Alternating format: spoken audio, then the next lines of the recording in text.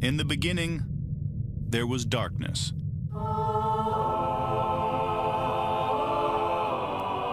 Then, there was Paul Brown. Paul Brown transformed the game. Hello, Paul Brown here. Welcome to the first ever International Browns podcast. London calling to the faraway towns. Now war is declared and battle. Good morning, Cleveland. I'm here with Iain, right, and I'm in the sunny USA. Iain, how are you? I'm good, Mr. Paul Brown. You are the traveling man. I think I've seen you, pin a location at about 3 or 4 different cities just in the last week. So, catch us up on the life of Paul Brown quickly. What have you been doing? Where have you been? Yeah, first of all, as you can hear, I'm in a car. I'm driving. on the wrong side of the road, but I'm doing fine. But yeah, I have been to New York, Charlotte, Charleston, Atlanta, Nashville, and now I'm in Tennessee, Kentucky, checking out the Bourbon Trail. To be fair, I must give you credit. You are like the most efficient tourist ever. You take what some people would spend a week in one location and you knock them all out in all in 1 week. So that's quite impressive, I must say. So far, what's been your favorite part? And you can't say the Atlanta Greyhound station.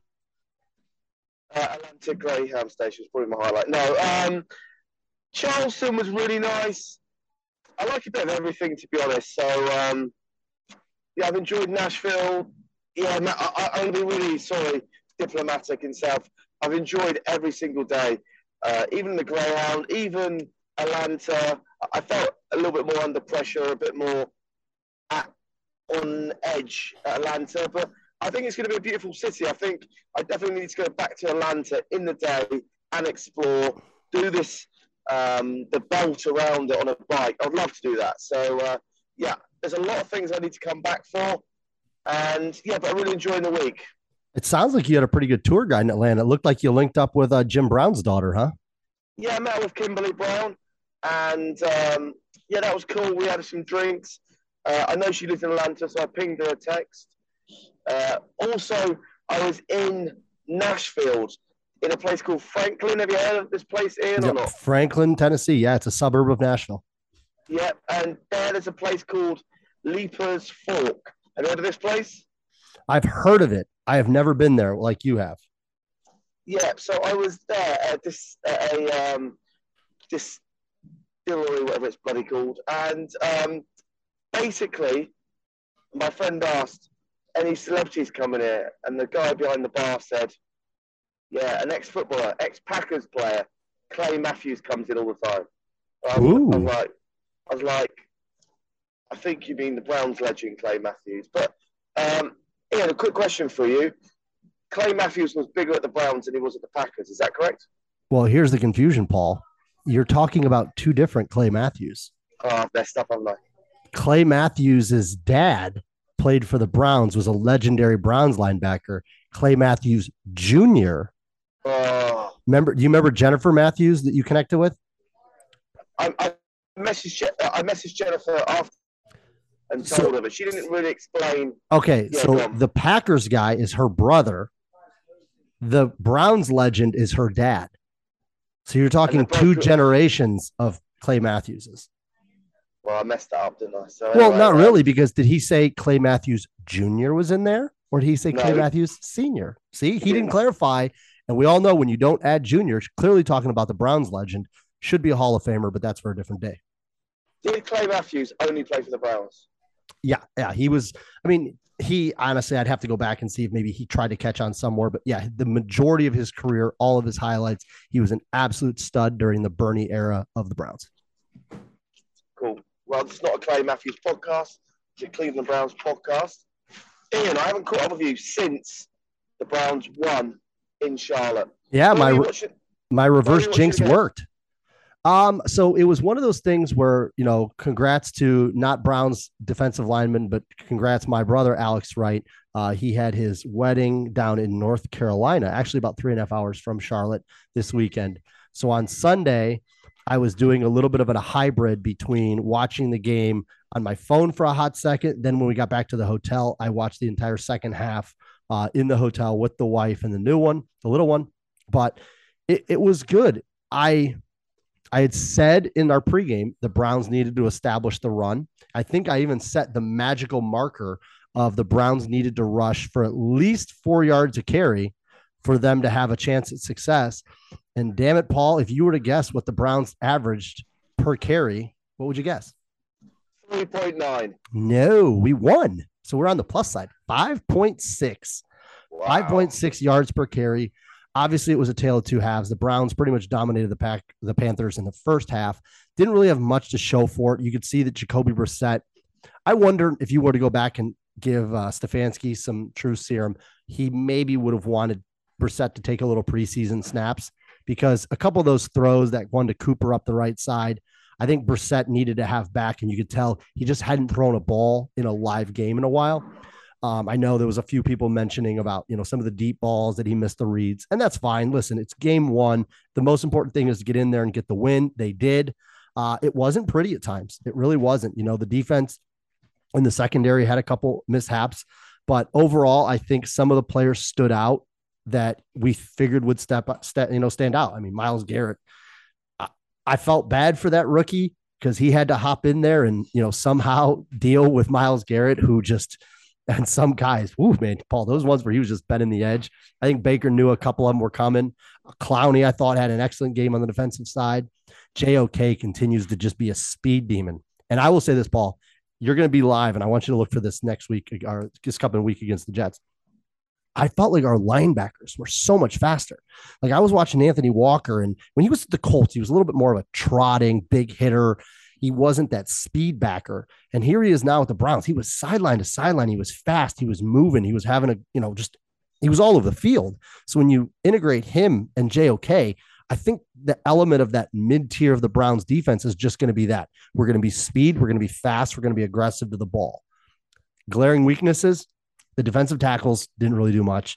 I know that PFF has their stats and all that stuff, but I watched all those defensive tackles, and Taven Bryan's Taven Bryan. I think he's exactly who we thought he was. The rest were a little, but the secondary has some things to work out. I think Delpit struggled. I know he had the one nice interception, but they got to work on that communication, because Newsome passed Robbie Anderson off, and John Johnson's stepping up on an under route. I don't know. It's a mess. They got to figure that out. But overall, defensively, is there anybody I'm missing? I thought, overall, the big play, they missed the seam, obviously, to Ian Thomas, where he ran free. That was one they missed out on. But Carolina got better in the second half. But any other defensive players I'm missing that, you and Jack or anybody stood out and talked about? I think you covered everything there. Just gone for a red light, Ian. I've just gone for a red light. No, I think you covered everything there. I was actually on a Jets pre-game show, and they asked me about Delpit, and I said he had some great moments and some bad moments. The blown coverage was bad, but I believe he got his hands onto Baker, if I'm correct. Yeah, he got the interception. Yep, on the one where Baker missed. Shea Smith had a blitz read. For all those who want to go back, Brian Baldinger posted about it. But if you look, Baker missed the initial hot read, so he tried to settle into zone 2, and Baker just airmailed it and got picked. But listen, I think the defense is going to be driven by that D-line, the pressure. I think they need to take advantage of weaker offensive lines, which is what you're obviously coming up to here against the Jets and into Pittsburgh on week 3. So we're going to see the Browns defense hopefully get their, the bearings in place and get firing on all cylinders, because those last, that second tier of the season, because we go from Pittsburgh to Atlanta, and then after that, the going gets tough. So when the going gets tough, Paul, you know what they say, the tough gets going. So we're going to need the defense to drive the boat, because offensively, I think we see the challenges. We have the stability in the offensive line. I think Teller was just, that calling call on him was rubbish, as you would say. But I don't know what the hell they're like. Come on now, the guy's getting manhandled. Don't give him a bailout penalty. But Pochitz stepped in, looked good, not great. I mean, I think he just needs to be able to get his hat on the right side of the defenders for the zone scheme. And Nick Chubb just runs the ball, baby. I mean, he's just a fun guy to watch, really. I'm sure you've seen him live, I think, more times than I am. But, man, just on the field, he's so fast. And yet on TV, he doesn't look like it. And then you see these guys just whiff, here, arm tackle. And he's through that. And then Kareem Hunt comes in and just bang, bang, bang, just hitting him with the helmet. It's a good mix that they have going on there. And you can really see that Stefanski is trying to get that run game tuned up, because I think we've said it, Paul. Brissett's just not, he's not a top 10, top 15 quarterback. He's not. There's nothing against the guy. I mean, he's just a great backup. He was flawless with his short yardage quarterback sneaks, as Jack and I have pointed out. But they need to do the best to manage games. And listen, if it takes 58-yard field goals to win each game, Paul, as long as they go through, who cares? Like, it's a win's a win. There's no points. There's no style points. Just win the game. So yeah, I think there's two players I think you've missed to mention is Donovan Peoples-Jones and Swartz. I thought both had a lot better games than we've seen in the past. Yeah, I think Donovan Peoples-Jones was all over the field in terms of making tough contested catches, which is exactly what you need him to do. So it's just one of those things where he needs to continue to fill the role that he has. And, from there, he's going to get opportunities. Amari Cooper showed why he can be one of the top receivers in the league. I mean, his footwork, his timing, his ability to create separation, his ability to read coverages in terms of when he's coming out of his stem, does he want to break this? And I think him and Brissett had a decent mix on a couple of those ones. The one obviously they missed was the one where he just turned JC Horn completely in a circle. But yeah, they're starting to fire. And who was the second player you said after Donovan Peoples-Jones? Anthony Schwartz. Yeah, listen, Owen and I kill him a lot, and it's because I think with him, it's a confidence thing. When that ball's in the air, I just think that his brain turns on and starts firing too fast. Getting the ball in his hands, 20 yards rushing, end arounds, not a bad thing. Build up that confidence with him, and he'll be able to, from there, develop into something. I mean, we saw what Robbie Anderson can do. So as long as he can catch a punt like that, in essence, we got to try to figure out ways where defenses are looking in, and then we hit them over the top. Because once David Bell gets acclimated to the offense, once, I even mentioned about David Njoku being probably more of a decoy at this point, which that's pretty much what he did. I mean, he was out, made a couple of decent catches, but you could tell that when a tight end is in coverage, they were definitely focused on David Njoku, which let Harrison Bryant slip through and on a couple nice third and longs, settle down in coverage and move the sticks. So, Schwartz is going to take time. And I know trust me, I'm one of the ones to tell you, like, he's got a long way to go. He really does. He has to learn how to play wide receiver, because at this point, he's just a fast guy.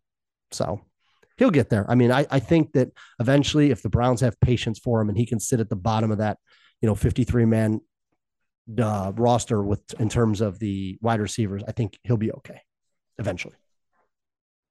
So I know we're not going to go too deep with the Jets in this podcast, but how are you seeing the Jets looking up? We know for a fact that the quarterback is Joe Flacco. Flacco. Yeah. So how are you feeling about the Jets? You're feeling we should be confident for this game, right? I don't like to look past opponents. I don't. But the Jets stink. Okay, the Jets aren't any good. What's the difference? The bookies. The point spread. Last I saw, I think it was Browns at home -6.5. So they're basically giving the Browns just under a touchdown. But the thing with the Jets is they're just a young team. They've got a lot of these rookies. Their GM is really just focused on doing their best to build through the draft the best they can. So I think they'll be competent on special teams. I think their defense is going to give the Browns an ability to maybe gain some confidence. I don't necessarily see them being the most stout team in terms of their ability to stop the run. I know that, in week 1, the Ravens were able to kind of move the ball pretty freely against them. Lamar Jackson, who we know isn't the greatest thrower of the ball, but he was able to complete some decent passes on them. So I think this is a good tune-up game for the Browns. I think I'm not going to have to use the reverse jinx on this one, but once we get into the position by position, or I should say side of the ball breakdown, I think the Browns should win this one pretty easily. I don't think we should be relying on Cade York's beautiful leg of draw to win this one. I think 6.5 is something I might lay and pick up the Browns in those points. And anything that worries you?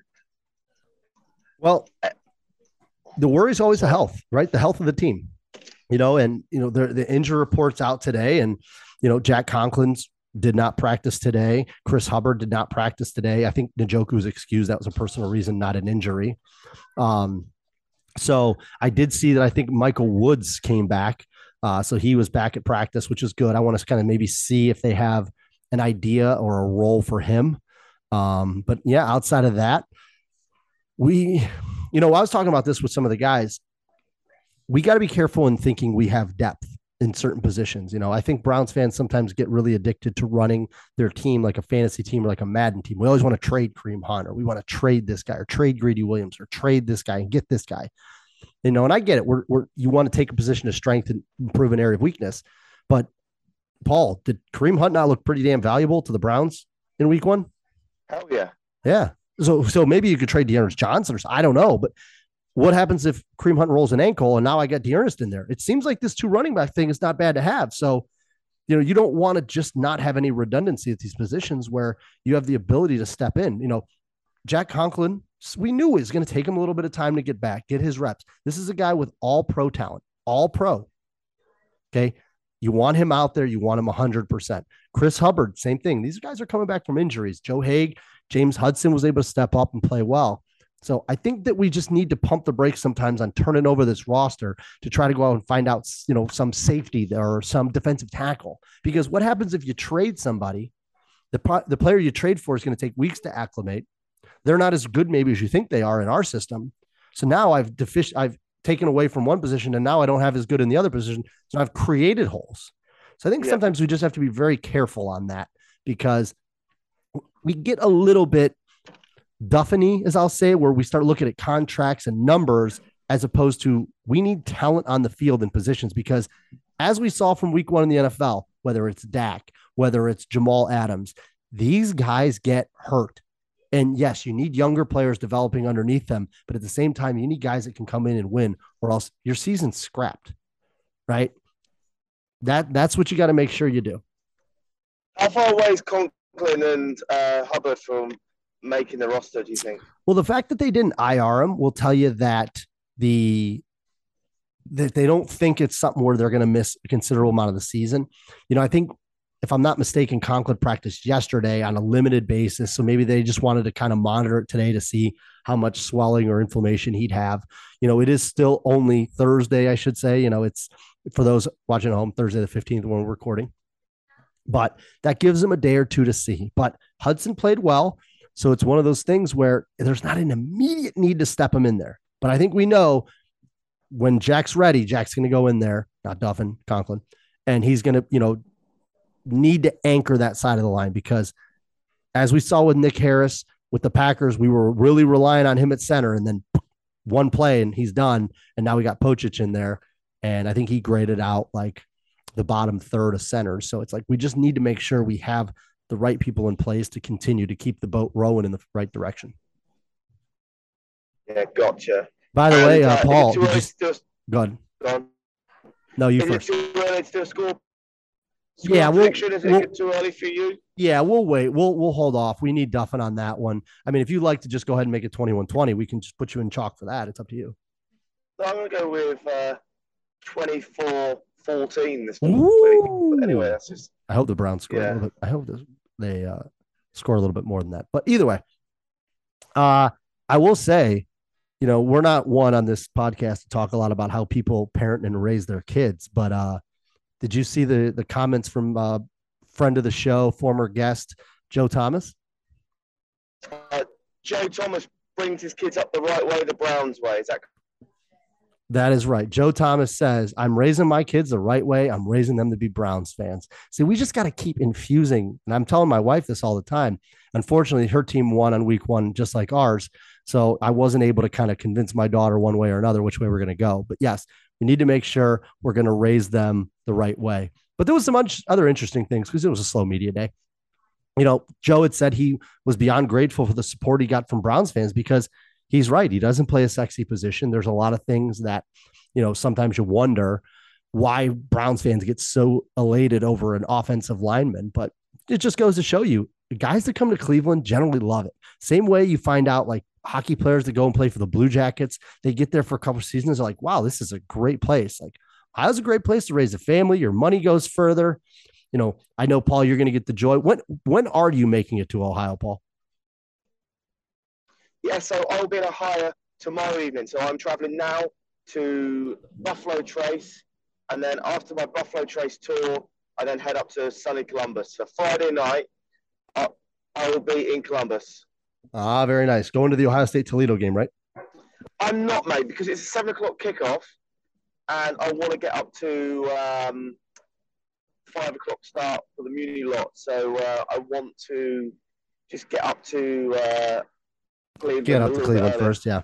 Yeah. I forgot that that's a night game. That's unusual for an Ohio State Toledo MAC game to be at that late, but should be a good game. But Columbus is a fun city. Obviously, say hello to all my friends there. Shout out to even the friends you ran into mine down in Charlotte too. So I saw that you, Mr. Brian Baird, found you.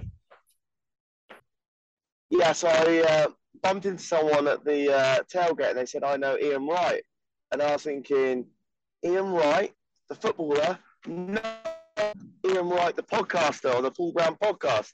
So, is he a friend of yours, or Yeah, did you go to school with him, right? Yeah, he's an Ohio State guy. I've known Baird for a number of years. Good guy. Way too many stories that are not podcast appropriate with Brian and I. But yeah, he's living down in Charlotte now, having a good time. So it's good that you were able to link up with him. So there was a lot of it seemed like on TV there was a decent amount of Browns fans in the stadium. Yeah, I think there was 40% Browns fans in the stadium, and yeah, we were making a lot of noise. But the Charlotte or the Carolina Panther fans were making a lot of noise on third downs. Well, that's good. Yeah, it was. You'd expect that.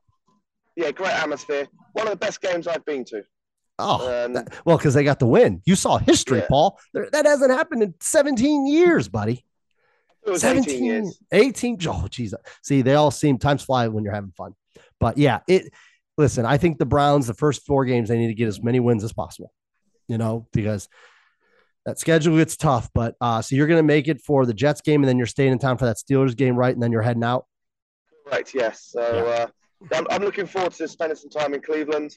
I'll be there for 3 whole days when there's no Cleveland Brown games on. So I'll be exploring the area.